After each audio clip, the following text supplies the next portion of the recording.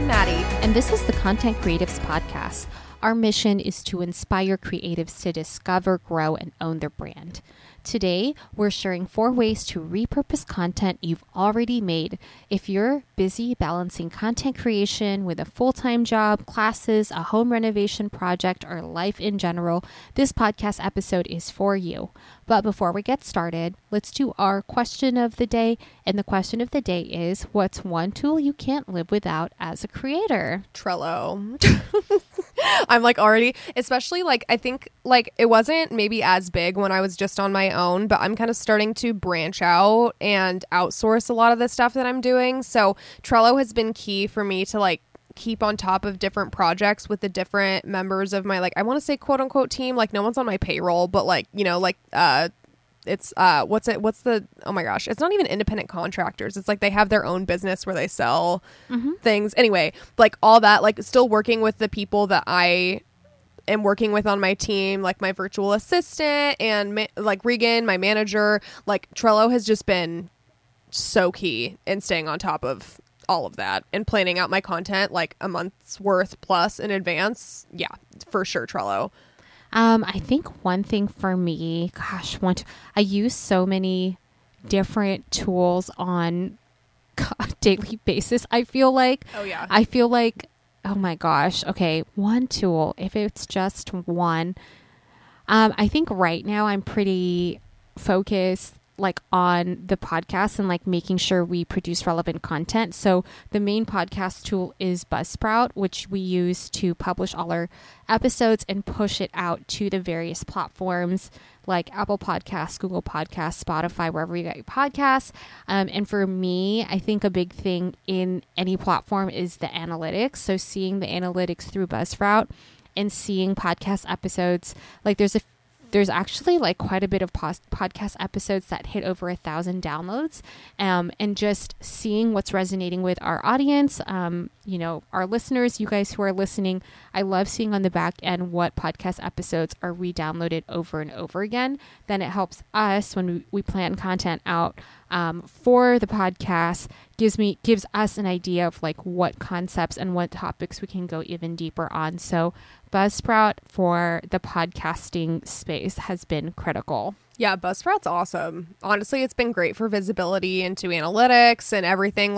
It's very easy to use too, which I appreciate. So that's a great platform to use if you're getting started with a podcast too. I know there's been a few people in the Facebook group asking about starting their own podcasts and stuff. And yeah, I always think Buzzsprout's a good way to go. Mm-hmm. That's a good one. Okay, so before we jump into today's tips about repurposing content that you've already made, we want to share why it's important to repurpose content. And I know we've talked about this stuff before, but I think honestly it's so important to continue to hit home why repurpose content. And the biggest reason is that you get more time back.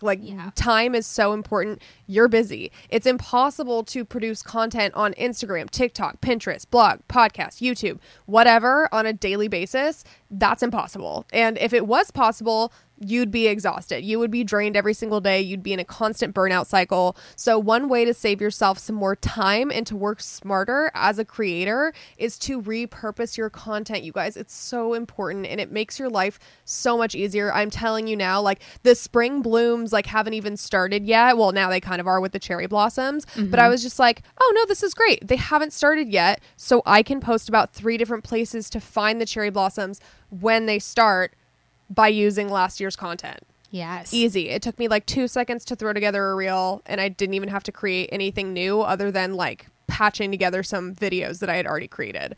So tip number 1, you guys, if you're looking to repurpose content you've already made, if you have a blog, we recommend cutting up old blog posts and using them as Instagram captions for future posts. One of my biggest tips for bloggers is to continue to repurpose the content they've already written. Brainstorming, writing, editing, publishing content takes so much time. So make the most out of your long form content by cutting it up into smaller short form forms of content. If you have a blog post sharing 10 style tips for petite women, you could essentially turn that into 10 individual Instagram posts or an Instagram story series, or you could create that into an idea pin on Pinterest. You could also do a recap of that on TikTok. There's so many ways to repurpose long form content into various social media platforms. I highly, highly recommend looking at your top performing blog posts from last year and seeing if you can create smaller pieces of content this year with those blog posts. You guys, I even had a presentation at work, and I didn't tell you this, friend, but like I used one of my old blog posts that we actually turned into a podcast episode. Nice. Because like part of like the presentation was to like, oh, teach me something, just to like kind of show you like my teaching style. And I literally just taught Trello. I literally just pulled the podcast episode that we did, and I literally like pulled it verbatim. And I even told him that I was just like, I repurposed this. I copied and pasted from my blog post, and I literally created an entire like how-to tutorial presentation solely pulling from that. And I was like, all of these could literally be individual captions. Yes. Step 1, individual caption. Overall, like high level of the blog post with steps 1, 2, and 3. Like there are so many different ways to get creative and repurpose blog posts. And tip number 2 is if you have a TikTok and Instagram, use the same videos that you've already filmed for both platforms. We definitely recommend filming to your camera roll, not inside the app, so you can use the videos for other things. When we've shot behind the scenes video content for our photo shoots, we've been able to turn these videos into TikToks, Reels, Instagram stories, Pinterest idea pins, like really just taking those videos. And like anytime I know I'm going to post it to both platforms, I always edit out of app. The only time that I'll say I'll edit in app for TikTok is if it's like some quick trend that I just see and I'm like, okay, this will take me 2 seconds. I'm just going to throw it together and post it and just have it in my drafts, like to post later so that I can, I know TikTok likes you to post multiple times a day. I'm not there yet, but like I just have it in my drafts. For sure. Live whenever. I was going to say an example of that this past holiday season, the trending sound from The Grinch was when he was saying like, he wasn't going to go to the holiday event. Yeah. Remember that? Yes. He's like, yes. What is it? No. Yes, no, yes. All right, I'm going, but I'll be fashionably late or whatever it was. It's like, I'm not going anymore. I know. What is it? God, that's... Exactly. You remember that? Yes, I know exactly what you're talking about.